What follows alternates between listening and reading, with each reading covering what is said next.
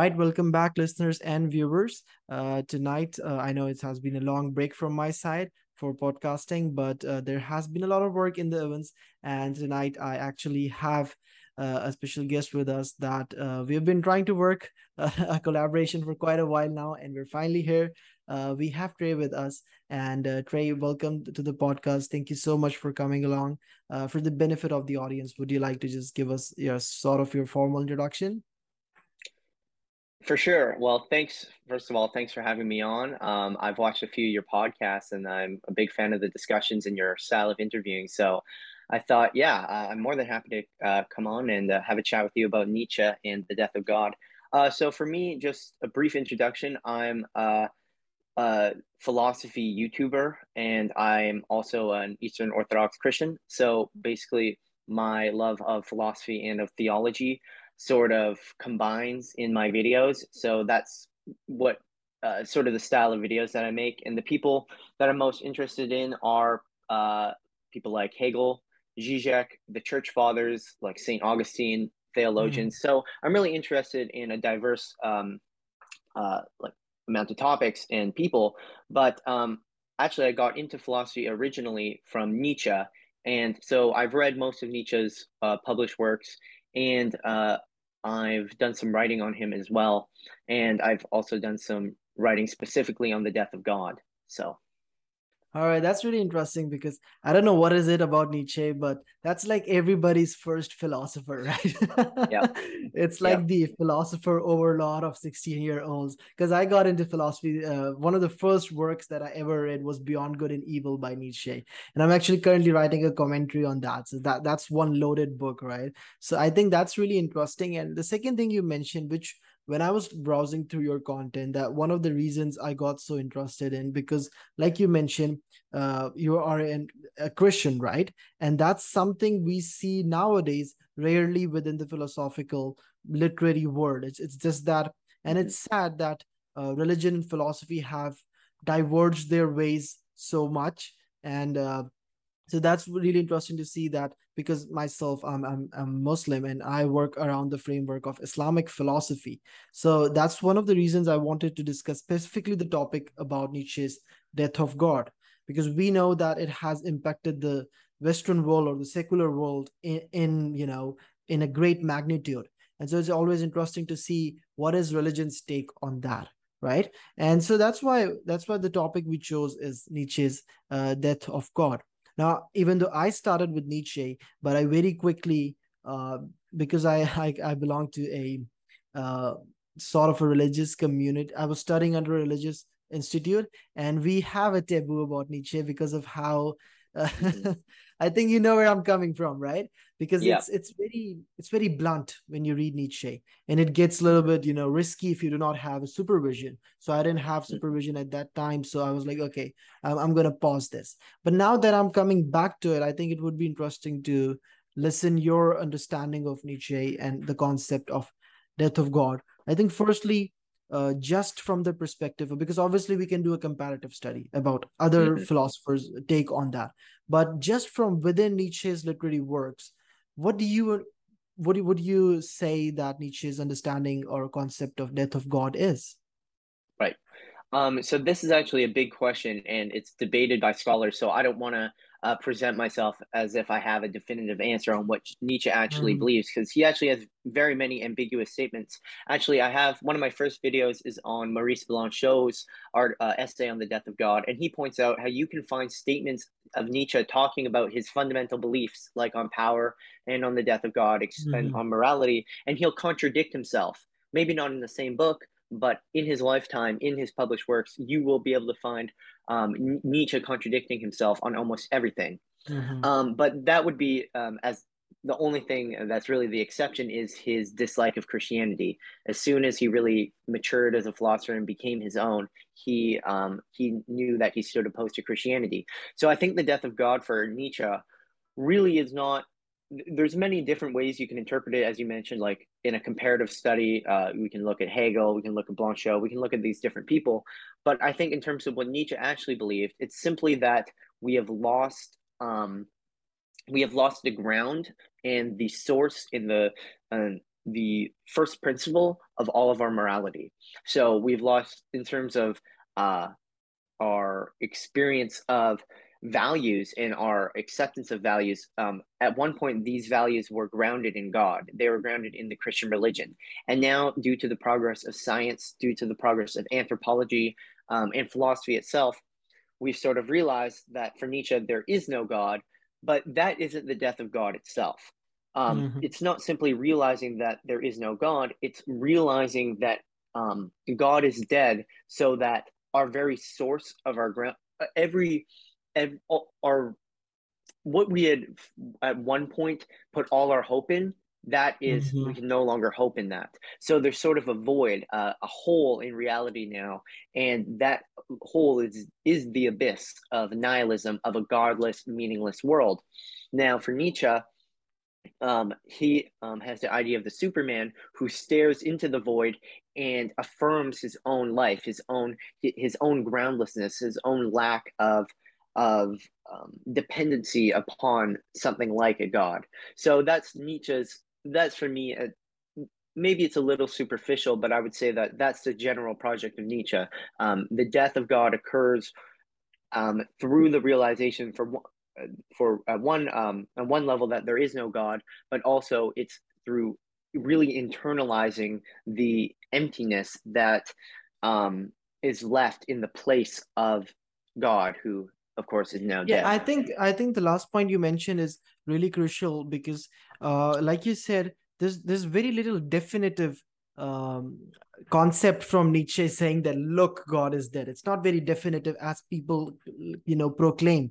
But I think what we can agree on is that when Nietzsche talks about death of God, it is less about the death of a anthropomorphic or a figurative being, right? That's Mm-hmm, that's because that's one of the things that religious people read death of God, and that's what they associate with, that it's the death of a non-material being called God, and that's why they say it's mm-hmm, blasphemous. But I think that's not what Nietzsche's main point is. He might as well believe in that, we never know, but that's not what he's focusing on. That he's focusing on the death of values, like you talked about, mm-hmm, that mm-hmm. when we sort of lose our values and moral values, then it comes as a result that, I mean, if we try to visualize it, it's like death. God is a source of morality, right? So when that bridge between source of morality and morality is broken, that you are no longer Yep. taking your morality from that source, then that's what it means that God is dead for him, right?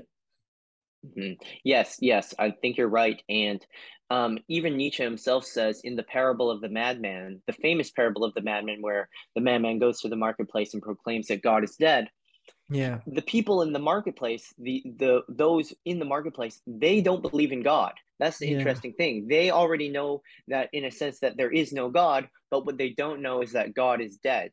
So in a way, these people at the marketplace are like to use an example that Slavoj Žižek often uses, they're like the cat in a cartoon, or like Wile E. Coyote in the cartoon who runs off the cliff, Mm-hmm. and they're suspended in midair, but they only fall once you look down and realize there's Yeah. nothing Yeah. beneath you, right? That's So I interesting. think, Yeah.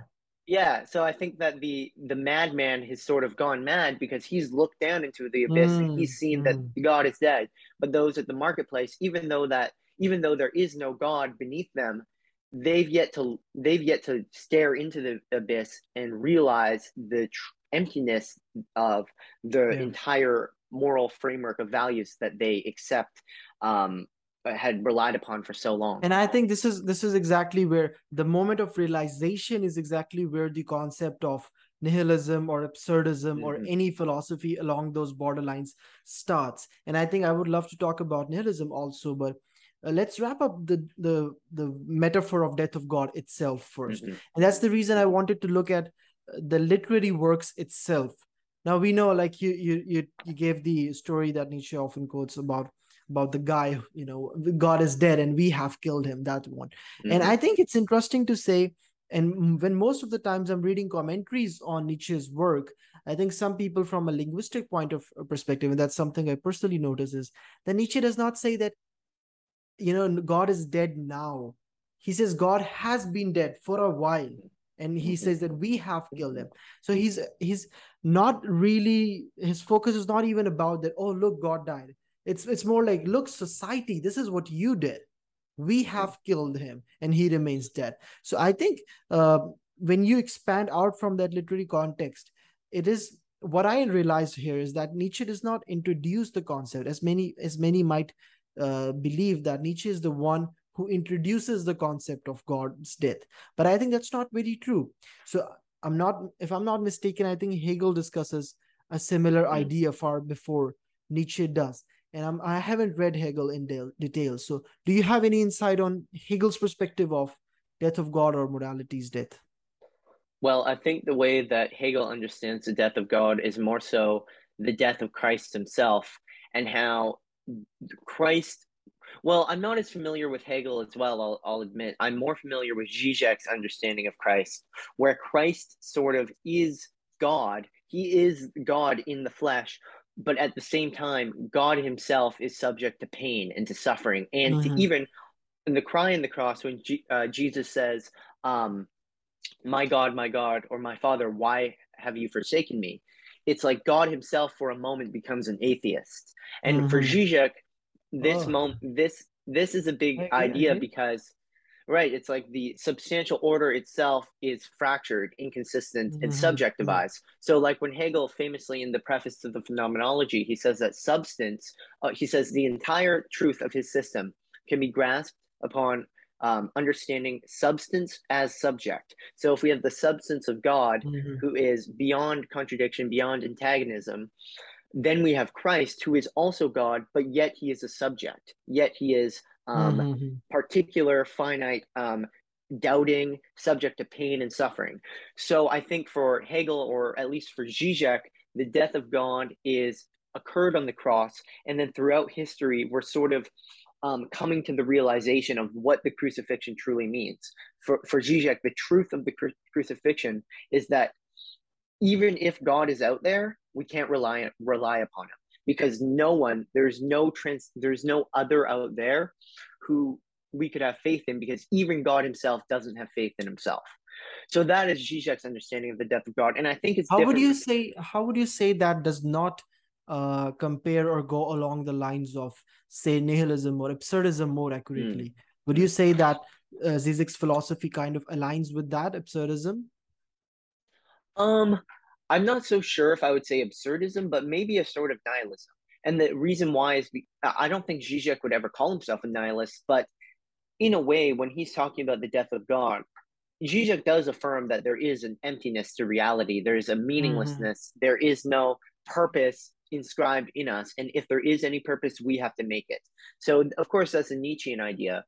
But for Zizek, sort of we need to reconcile and we need to accept our own antagonism, our own inconsistency, our own contradictoriness. That for Zizek is through reconciling with our own, to use a Hegelian term, our negativity. This is sort of how we overcome ideology. It's how we overcome sort of being stuck in delusion. But at the same time, I don't think it provides a way to a meaningful life. So I do think Zizek True. is sort of stuck in nihilism. I think that's really interesting that that is the foundational, because often when discussing nihilistic ideas, the concept is total denial of religion in the first place. That's the fundamental Mm-hmm. idea that Yeah. people introduce nihilism with. So I think it's really interesting to see Zizek's idea that he accepts the framework that, okay, that happened, and then Yeah. because of the very fact that it happened, nihilism exists. And I think, Mm-hmm. from what I remember, this is one of the greatest criticisms on Christian doctrine that we study in doctrine in general, about this contradiction of God dying on the, or Christ dying on the cross. And like the famous example that you mentioned, Saluni Saluni Amashetum, where that's the Hebrew, right? That Mm-hmm. Christ cried on the cross that, God, why have you forsaken me? And some translated to be, Father, Father, why have you forsaken me? So that very moment of inconsistency and contradiction, I think it's really interesting, because while direct Christian criticisms, even Islamic criticisms and others, they very clearly outline this to be a sort of inconsistency within these scriptures, which is Mm-hmm. interesting, because even though even if you might accept it, it's still that throughout religious doctrines such inconsistencies exist. And I Hmm. think because we have segued into this topic of religion from Islamic doctrines point of view, one of the greatest sort of this idea of contradiction within the logic of existence that we discuss is what we call the concept of duality, or in Arabic we call it wahdat al-wujud, which talks about the unity of existence a being the entire existence in unity is a sort of a shred of God himself, right? Because Mm. at the end of the day, God is the one who manifested that entire existence. So anything Hmm. that happens within that existence, even if it contradicts, at the end of the day, it's a compartment, it's a reflection of God himself. So I think Mm. that's really interesting to see that when nihilists or absurdists talk about this contradiction, what they sort of try to look for or try to grasp at straws is that, okay, if this contradiction is eliminated, then the framework of religion makes sense. I think that's their Mm. core idea. But I think it's really interesting to see that at any scale you go, even if you zoom out and you say, okay, crucifixion, maybe not. You say, okay, the existence of humans, evolution theory and everything, Mm. you say maybe not. But even if you keep on zooming out, at every scale you find this contradiction and inconsistency within the logic of existence, to the point Mm. that at the end of the day the existence itself sort of becomes illogical. And I think that's Hmm. where the concept of nihilism and absurdism is born. Yeah. Yeah, no, I agree with you. And I think that the problem is sort of, well, for Zizek, he would say that we need to, instead of fighting against the contradiction, we need to embrace the contradiction and work through it. Hegel has a famous phrase called tarrying with the negative. So in spirit, he'll say, spirit is not what shies away from death, from negativity. Spirit is what looks it in the face and carries with it and brings it sort of into itself, and it's in this way that we reconcile with contradiction or with antagonism. And I think for the nihilist sort of sees this absurdity in being, and they sort of throw up their hands as if we can't do anything about it, and look at how absurd everything is. I'm just going to I'm just going to retreat into my own dark corner of whatever. Or it's even like, even if you want to do what Nietzsche does and say, I look nihilism in the face and I affirm myself. Mm-hmm. um, in either way, it's sort of, I think the problem is that it's seeing external antagonism, but it's not seeing inner self contradiction. Because I want to think a Zarathustra who will himself be contradictory. I want to see Zarathustra who, like Jesus, will die on the cross and will suffer. Because I think the problem with Zarathustra is that we have this ideal for a man, like ideal Superman, who almost is beyond all negativity, beyond all self doubt. But I don't think Mm-hmm. that's very realistic. I think the Christian and the Hegelian move is to have this turn inward, sort of, where we recognize our own contradiction. And for a Christian or even a Muslim way, like framework from the way you've described it, it's seeing our own inner contradictions, seeing our own inconsistency, and in this way, almost seeing our dependency on God, and in Christianity, seeing our sin, seeing how Mm-hmm. far away, twisted away we are from Him.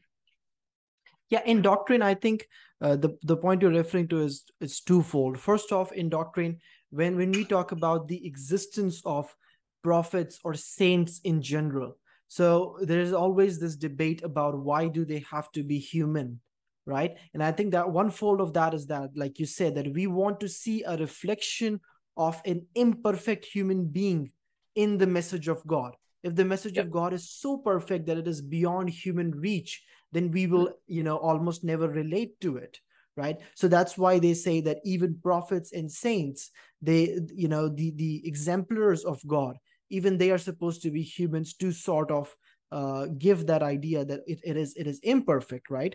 But Right. I think Right. once go ahead. No, no, you continue. I'm just agreeing with you 100%. Yeah, I think what's interesting is that even though we understand that, okay, so this is the exemplar of God and this has to be imperfect for us to be able to see it as a followable role model, right? It's not a Hmm. superhuman that we cannot follow. It is there. But at the same time, the contradiction of man is that the idea that I want to follow God's message is supposed to be perfect, right? So there's this somewhere in between where it's like the God's message should be perfect, but God's exemplar is a Hmm. human, right? So how Yep. how would you say that we can bridge that gap? Well, here's what I would say. And I think you can accept a lot of this, even though you're not Christian. And I'm going to try and use mostly Old Testament examples. So Moses, for example, I think there's a good case to make that Moses was the closest person to God, except for closest prophet to God, except maybe you would say Muhammad.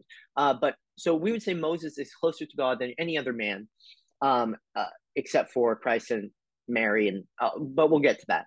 But Moses never got to see the promised land. That's something interesting. Why did the man so close to God not get to see the promised land? Well, when Moses was with the Israelites, he disobeyed God in a very, very minor way, where it's something to do with the rod and trying to get water or something from the stone. And he smashes it in a way he wasn't supposed to. He was supposed to have trust in God that God would provide the water, but he got angry. And it's this Mhm. one minor sin, this one minor thing that Moses did. He wasn't allowed to enter into the promised land. That doesn't mean he went to hell. We know he's in heaven. So Mhm. why did God do this? I think it's because Moses was so close to God that he had a far higher standard that he needed to True. sort of submit to, because of his knowledge of God. As Jesus says, if you were blind, you would have no sin. If you were not aware of the nature of goodness and evil and of evil, how could I count you guilty for your sin? You're an ignorant. You're an ignorance. But Moses was lacking all ignorance. So as you were saying, I think the point, though, is that rather than God needing people to be imperfect in order to communicate its message, it's that even when people are imperfect, God nonetheless finds a way to work through them. And ultimately, their very act of Mhm. imperfection will be part of what we would say the glorification of the world, of Mhm. God entering into creation. Now, the final point would be, I think that in terms of human persons, the biggest example of someone being perfect and yet being able to communicate to humans in a relatable way is Christ. And as an Orthodox Christian, I would also say Mary, the mother of Jesus, the mother of God, she is the human who is, we say, free from sin. We say she never committed sin. Mhm. And this is the ideal that we're all supposed to aspire to. And it's only through the incarnation of God, it's only through being able to um, have our sins forgiven by God Himself, who participated in our death and dies with us. It's only in this way that we can truly attain to the heavenly ideal and archetype, which is for us the Mother of God. I think I would agree. I would agree with the part about the perfection, the level of perfection sort of increases as you go further. Mm-hmm, It's somewhere along the line. So now, in Islamic doctrine also, we understand that Moses was one of the closest prophets to God, and to the point that mm-hmm, one of the nicknames of Moses in the Arabic context is friend of God, or somebody who talks to mm-hmm, God, because there's incidents of him talking directly to God, right? So I think, like you mentioned, that even though I'm not sure what's the Christian divinity's take on this, but we understand the Muslim idea is that all prophets are sinless. We agree that all prophets are, naturally sinless. They lack the capacity to sin. That's our idea. But even then, within their actions, there are actions that God does not like. And even though for a commoner, those are not sins, but for a prophet's level, there's are actions that are not supposed to be done. I'm not sure if this story transposes into the Christian Bible, but there's a story in the Quran that talks about Moses meeting one of the saints of God, and then there are minute actions that he does, that the saint of God tells the prophet that you're not supposed to do that, right? So one mm-hmm, example that we often give in Islamic literature is that the whiter the cloth is, the whiter your clothes are, the more easier it is for the specks to show against them, right? So mm-hmm. as you Yep. as you grow further, the level, the criteria against which you are judged to be perfect keeps on increasing, right? And that's the cycle of perfection. Now, I can't help but sort of compare it to two different philosophical ideas. One is Plato's idea of perfectionism, of the perfect realm, where Plato talks about that there is a perfect realm that exists beyond this dimension, maybe in a parallel dimension if you transport it into modern language. But he says Hmm. somewhere a perfect world exists, and everything in this world is a reflection of that world, and that we Hmm. have to slowly start to align ourselves with that level of perfection and work towards it. I think that's the first idea that I relate to on a philosophical understanding. But I think the more interesting one, the second idea is that when we talk about Ubermen or Supermen, the idea originally arcs from a psychological perspective, from a layman's perspective. It very much goes in line with the Abraham Maslow's hierarchy of needs, where even though at the basic level the human needs are very limited, as you grow further, the limits sort of keep on pushing themselves. So I think Hmm. if you try to put the idea of Superman in this case, that okay, this is somebody that is, even though he's perfect, but he still has imperfections, and how can this contradiction be? I think one of the simplest sort of answers is that because it's an ever going process. So Yeah. even if he keeps on improving, there will still be new challenges for him to take on, and the standard of perfection that he has to attain to keeps on increasing. What do you think your take is on this, or if you are familiar with either Nietzschean or Hegelian take on this, or even Zizek's? Um, okay, well, I will say that um, we don't really agree. Like for Christians, we would say that the prophets and the saints they can sin.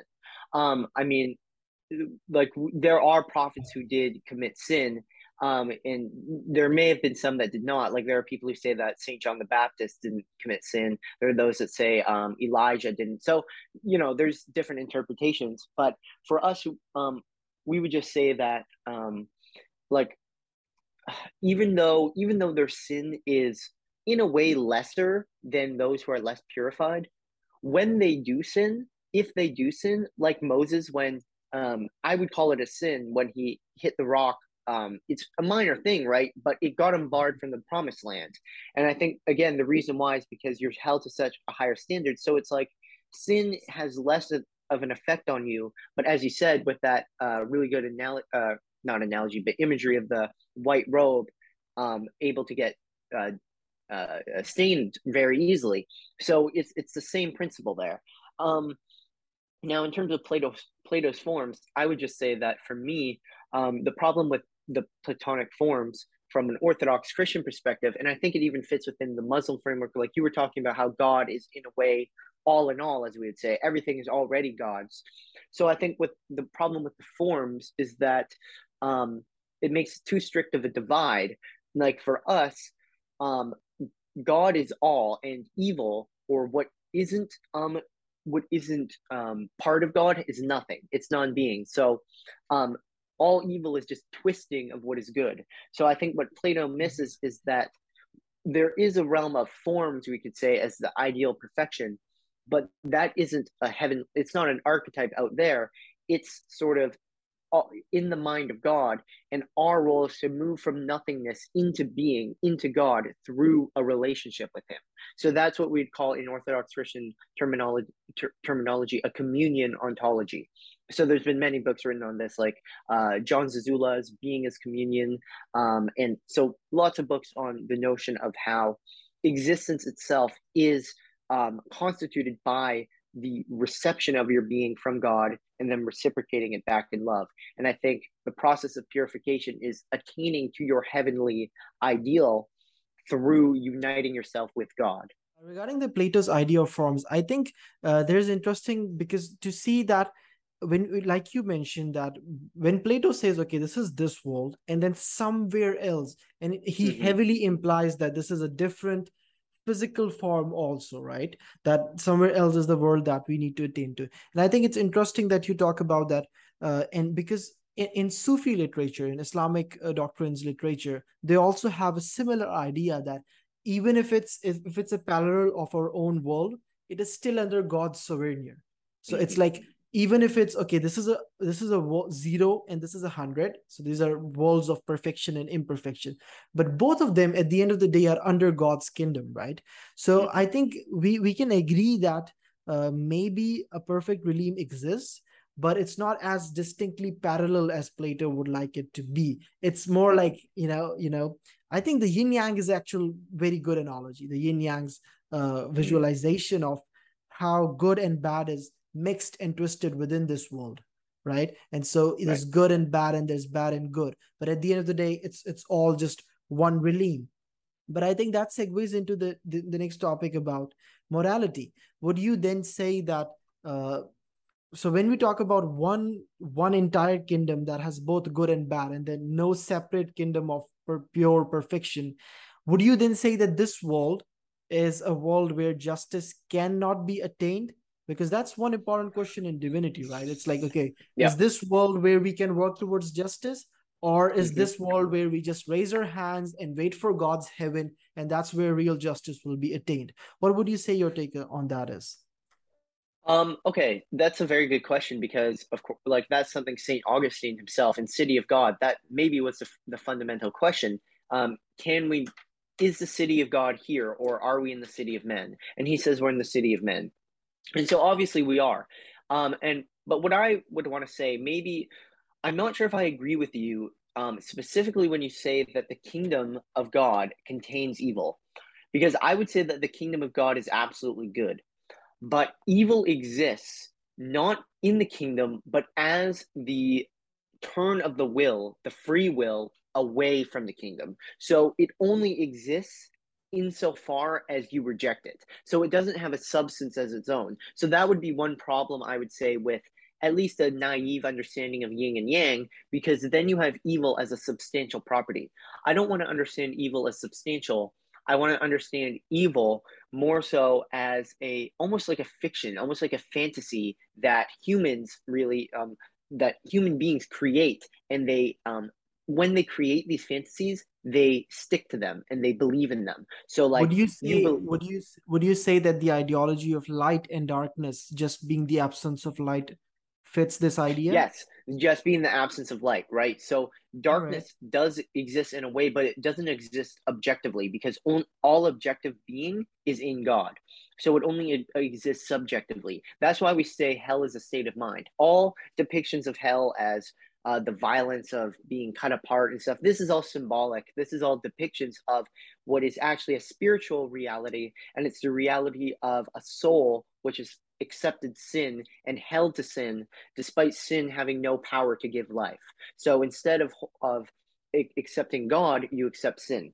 So now I would say that sorry, could you remind me of your original question?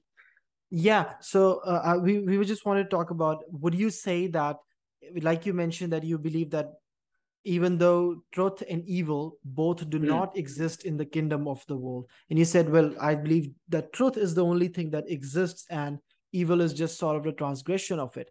But I yep. think, would it still not be under existence of, like, maybe it's a transgression of truth?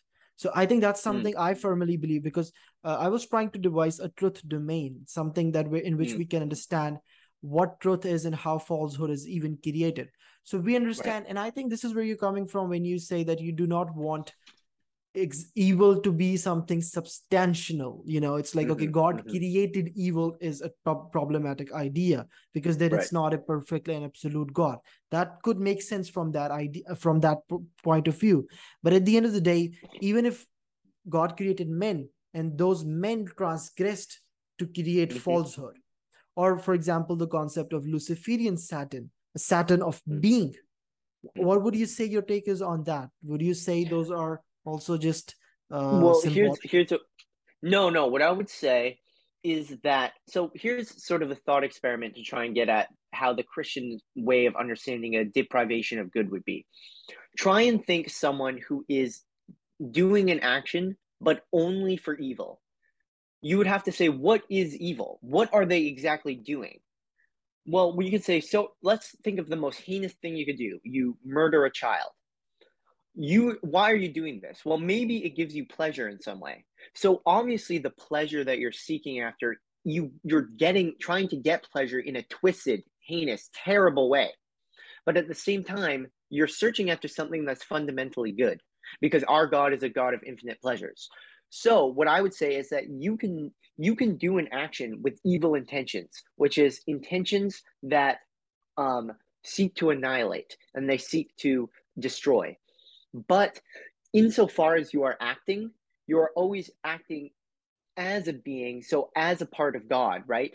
But um, in, it's more so that you are it's so I would hold to a free will idea. So when you're talking about sort of God creating men and then men do evil, I think free will genuinely does exist. Like, I'm not a Calvinist, for example, a Protestant, who would say that God is sovereign over everything and he's the ultimate cause of even evil.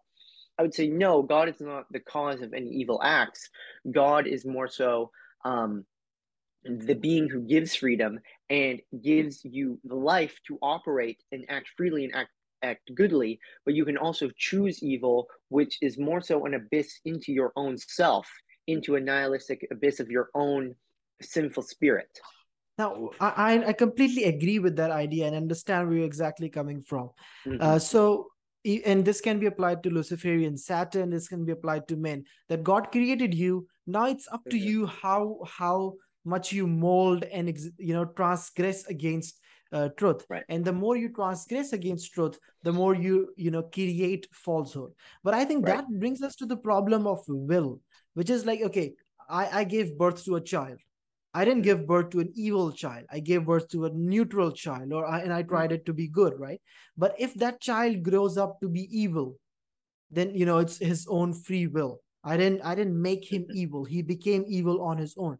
So from that perspective, that idea makes sense. But then does it not introduce the problem of will, which is that if God does not will, we understand that God does not control everything like string by string, atom by atom. Okay, that is an idea we can grasp our heads around. But at the same time, God sees that, okay, evil is being committed. So I'm Mm-hmm. not saying God is allowing it, but I'm saying that God allows it to exist in his kingdom. Does that not guarantee the existence of evil itself? Um, yeah, that's the thing. I'm just not sure if I can accept those terms as he allows it to exist in its kingdom. I think he allows people to walk away from the kingdom, but in a sense, you're always already within the kingdom, but you can so imagine so here's a good metaphor, I think, your or analogy. You're in the kingdom, right? But what if you Mm-hmm. close your eyes? So Mm-hmm. you're still in the kingdom, right? But you don't experience it like that. So I think in a way, all evil consists of sort of this closing its eyes. It's turning away from light and in this way becoming dark. But I don't think this means that. So in the kingdom itself, you could be. So this person could be fully light, but in their interior chamber of their mind, the way they experience this glory, it's as pain. So that would be a state of like a hellish state, a state of Mm-hmm. damnation. So for me, that's how I would understand it. It's not necessarily that God allows evil to exist in his kingdom, but he allows people to close his eyes to his glory and exist in their own fantasy, in So their it's own. like, okay, Yeah. I give you this perfectly beautiful thing. It could be a Hmm. toy or a candy. But now it's up to you if you want to make it dirty, if you want to tear the arms and limbs off the teddy bear. I'm not going to Yeah. stop you, but at the end of the day, you cannot tell me that I created this monster of a teddy bear. It's the Hmm. one who ripped it apart, right? But I gave you Hmm. free will. And I'm honestly, I mean, you might have noticed that I do not have a firm view on this yet. So I'm still just cross-running Yeah. ideas about this because this is a very complicated topic, obviously. But I think For if we sure. try to connect it back to Nietzsche, if we try to connect it back to the death of God, because so how would you compare these two ideas? That, okay, there was a God, he was not the first cause, he was the causer of the first cause. I think that's something that all Abrahamic religions can agree with, right? He's outside the framework of existence. He's not being Hmm. influenced by existence as other matter is, right? Yeah. So he's outside the framework of existence. He's the causer of the first cause. He lets the universe be created, right? He creates the universe or lets it be created. And now humanity is left on its own. So God is not directly influencing it. God is not directly controlling. Would you say that a positive version of Nietzsche, a more believing version of Nietzsche, would say that this is the death of God? Because essentially, even if he's alive, he's not, really interfering in our day-to-day matters. So how would you compare this Mm. idea of God being outside the framework of existence and God being dead according to Nietzsche? Would you say they're the same sides of the same coin, two sides, or is it different?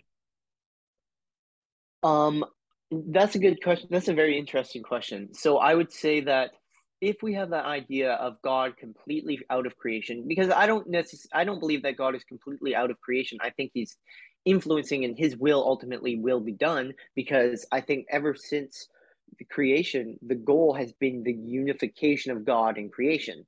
But in order for that to occur, creation must be in an ontological state where it's capable of communing or being in a relationship with something as perfect as God.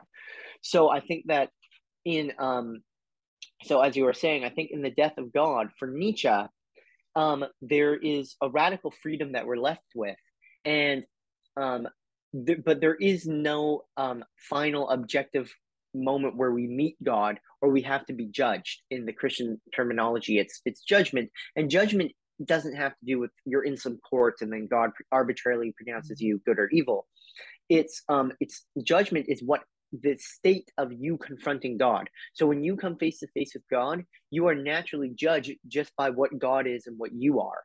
And if you're judged to be in sin, for example, if you're judged wrongly or poorly, it means that you ontologically are not in a state capable of being in with God. So I think that yes, we do have freedom, and we could say that in a sense, you could live as if with your freedom, you could live as if the death of God has happened, and you could do it when you were next to Jesus Christ. I think that's what Judas did.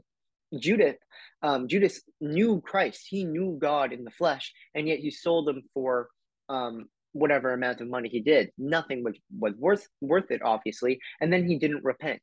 So I think that even if you know God, because of the free will, you can live as if God were dead, but that doesn't make it true. But I think for Nietzsche, he'll say that God is dead, and this is true. God is dead, and there are no consequences of your freedom. You're completely responsible for yourself. But we would say that you have freedom, but God isn't dead, and one day you will be judged, and you can hold on to your freedom, but that's not going to be a state that you're going to. It's not going to be a state that you're going to enjoy, essentially. So if I got this right, the main difference between Nietzsche's death of God and the divine idea of God's.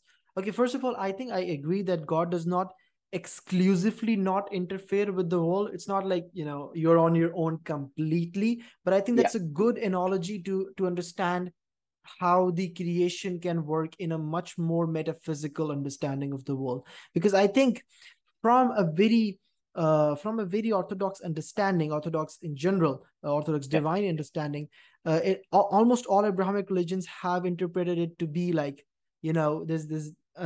Now I'm not sure about the orthodox idea, the Christian orthodox idea about God's anthropomorphism, if they believe mm, in an anthropomorphic God or not, because that's something that varies amongst sects of Christianity. But the Islamic idea is that, okay, God is not an anthropomorphic being with hands and limbs, and that's one thing that differentiates the existence of the universe from being let existing and God creating it, like placing planets hand by hand.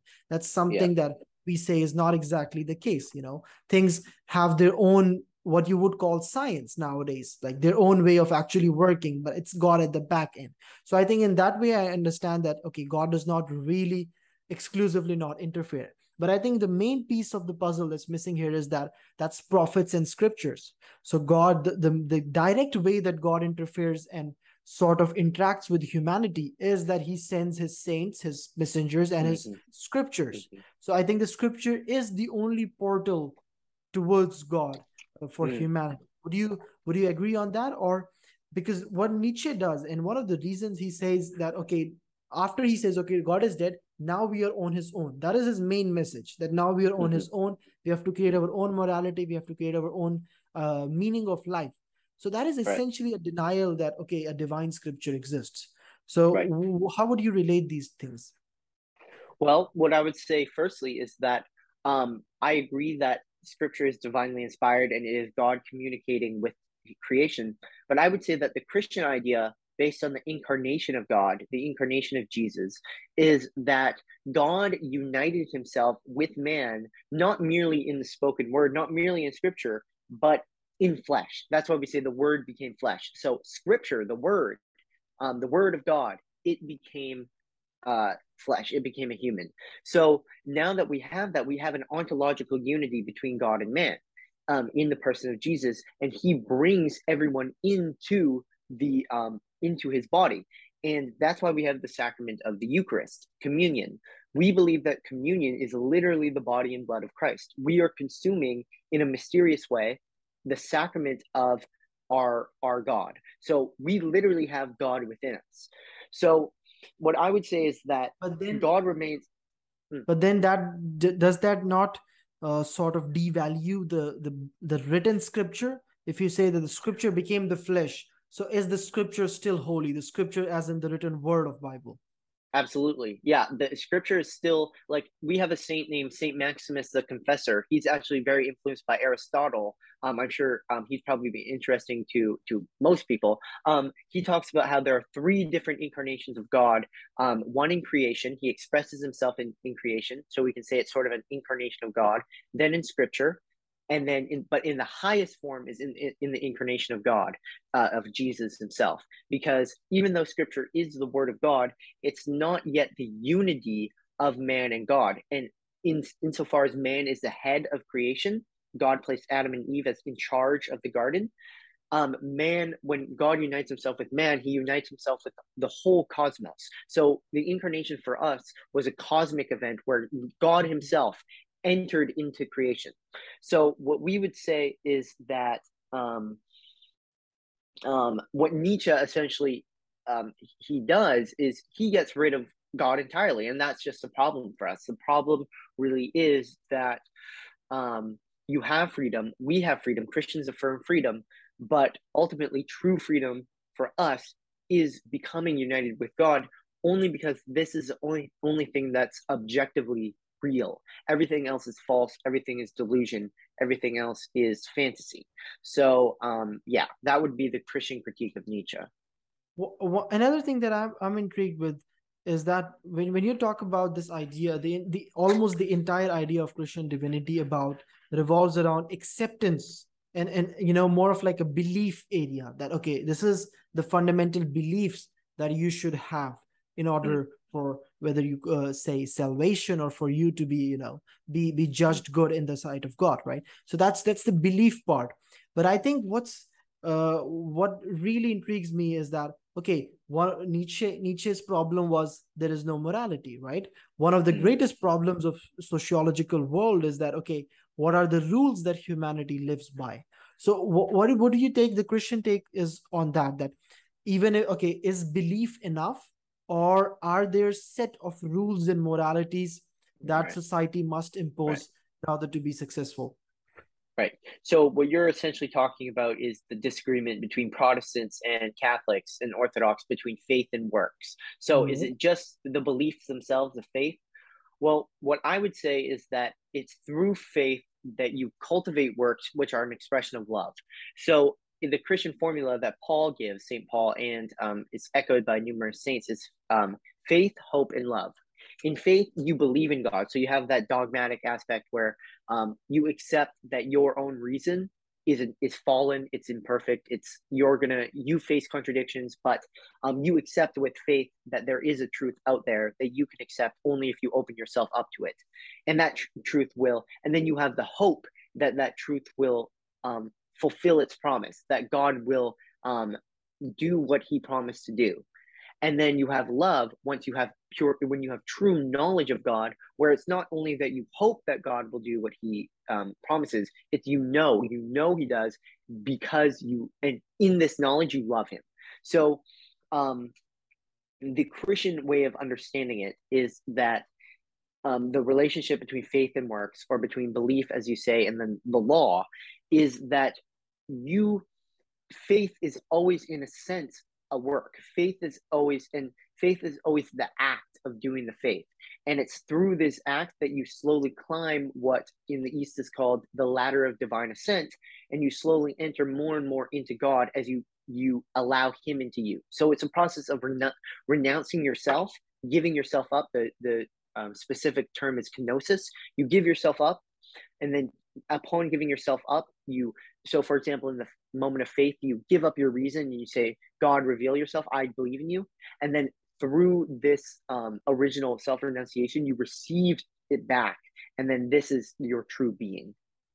You mentioned that this is one of the fundamental differences between, I believe, Protestant and Orthodox Christian sects. Can you brief on that? Like, can you highlight which sect believes exactly that? So what Protestants generally believe, there may be some that disagree with this, but they believe in external justification, the external imputation. So they believe that this is essentially what they believed.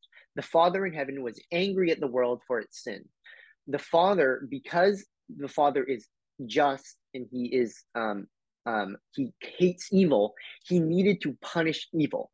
So he could have destroyed the whole world, but instead he punished Christ, who stood in sort of as a scapegoat. He stood in place of everyone else. That's what Protestants believe. So instead of God condemning you to hell for your sin, God condemns Christ to death and to hell, and he unleashes his wrath on his son, but his son, of course, can never die and enters back into the relationship of the Trinity.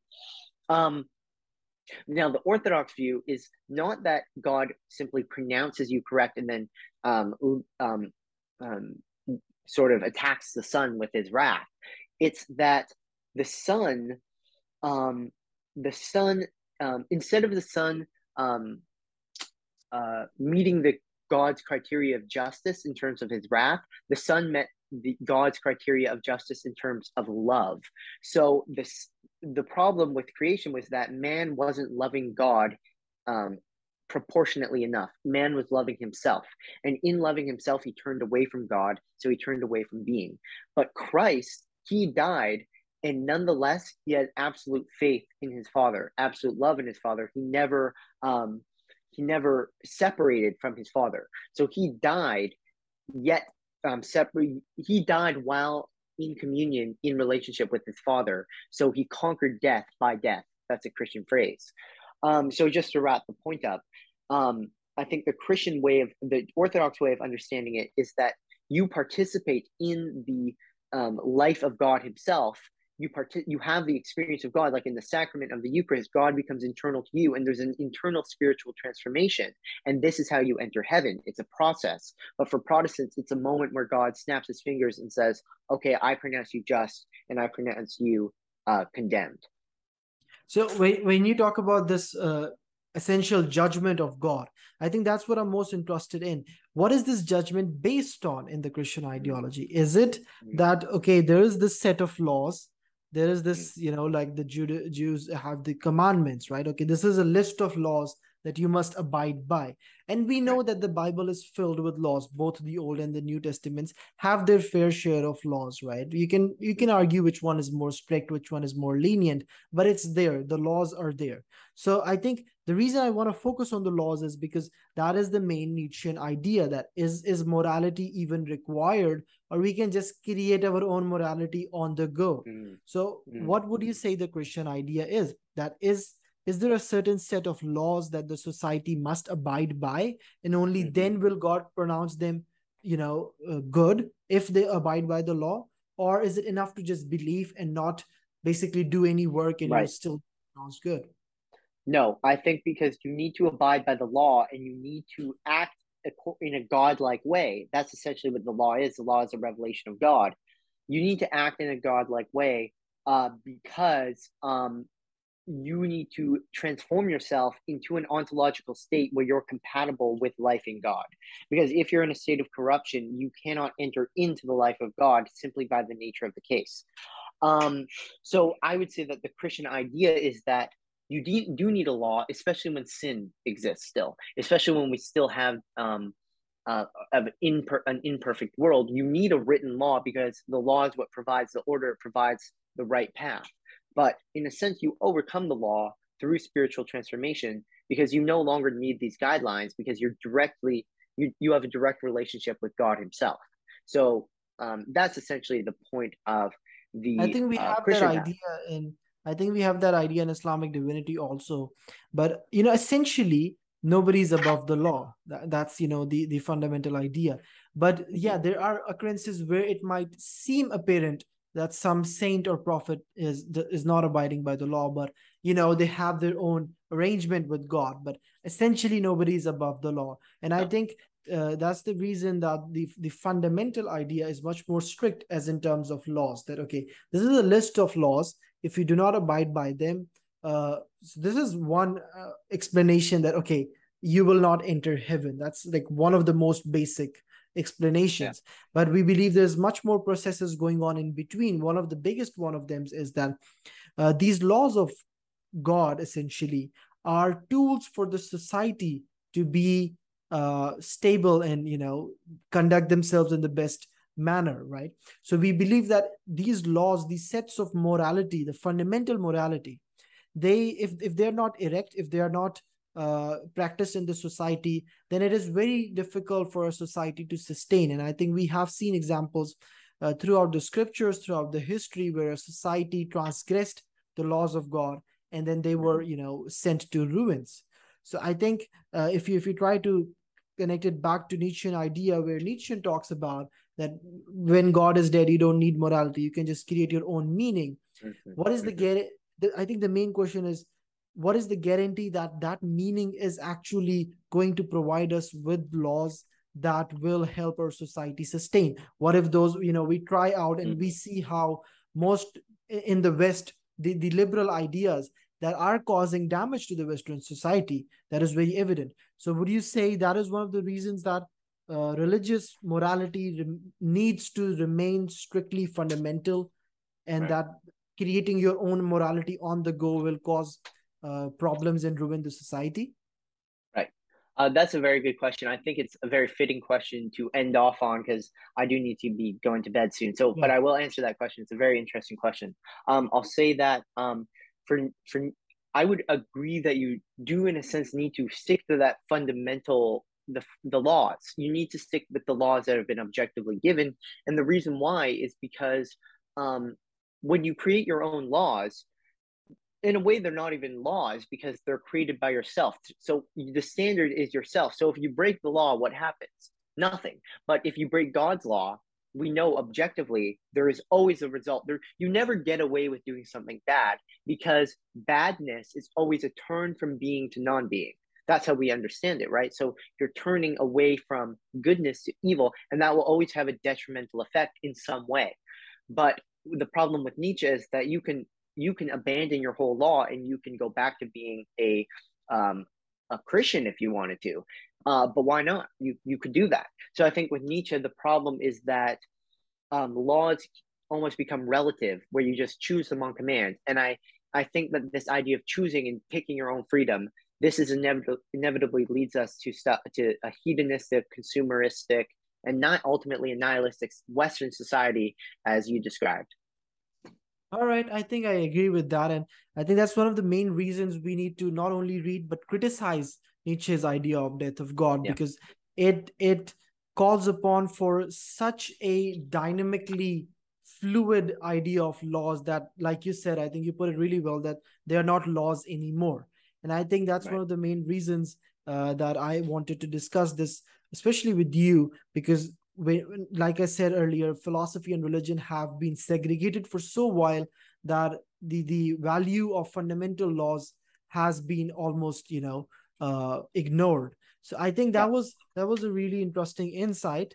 And I believe even though Nietzsche is not something you can just completely go through in one sitting, but I think we went a bit random. We went a little bit here and there, but I think we Yeah. did have a very fruitful and productive conversation. I did learn a lot about Christian divinity, and I hope I was able to share some aspects and insights from myself to you. And I think with that, Trey, if you have any other remarks, any other comments. Well, I'd just like to say, yeah, I thought it was a great discussion. And I just think the best discussions are the ones that really don't follow a formula. You just see where it goes. And I think the best insights come out that way. Right. So, yeah, I'll just say to anyone watching, if they're interested, my channel is Telos Bound. I have a bunch of videos on there. If you'd like to check them out, I have a Patreon. I make almost daily videos right now for patrons. So if you're interested in that, it's about $5 a month. So yeah, thanks for having me on again, Salman. I had a great time. All right, great. Thank you so much for joining. I think this clip will be available both on my podcast and some of it will be on your channel. So if somebody's Mhm. listening from your channel, come over to ST Officials if you're interested in philosophy. And I hope we can continue our journey of philosophy and knowledge. With that, have a good day or night, depending on when you're watching this. And I'll see you in the next one. All right. Thank you for coming, Trey. See you soon. Thank you.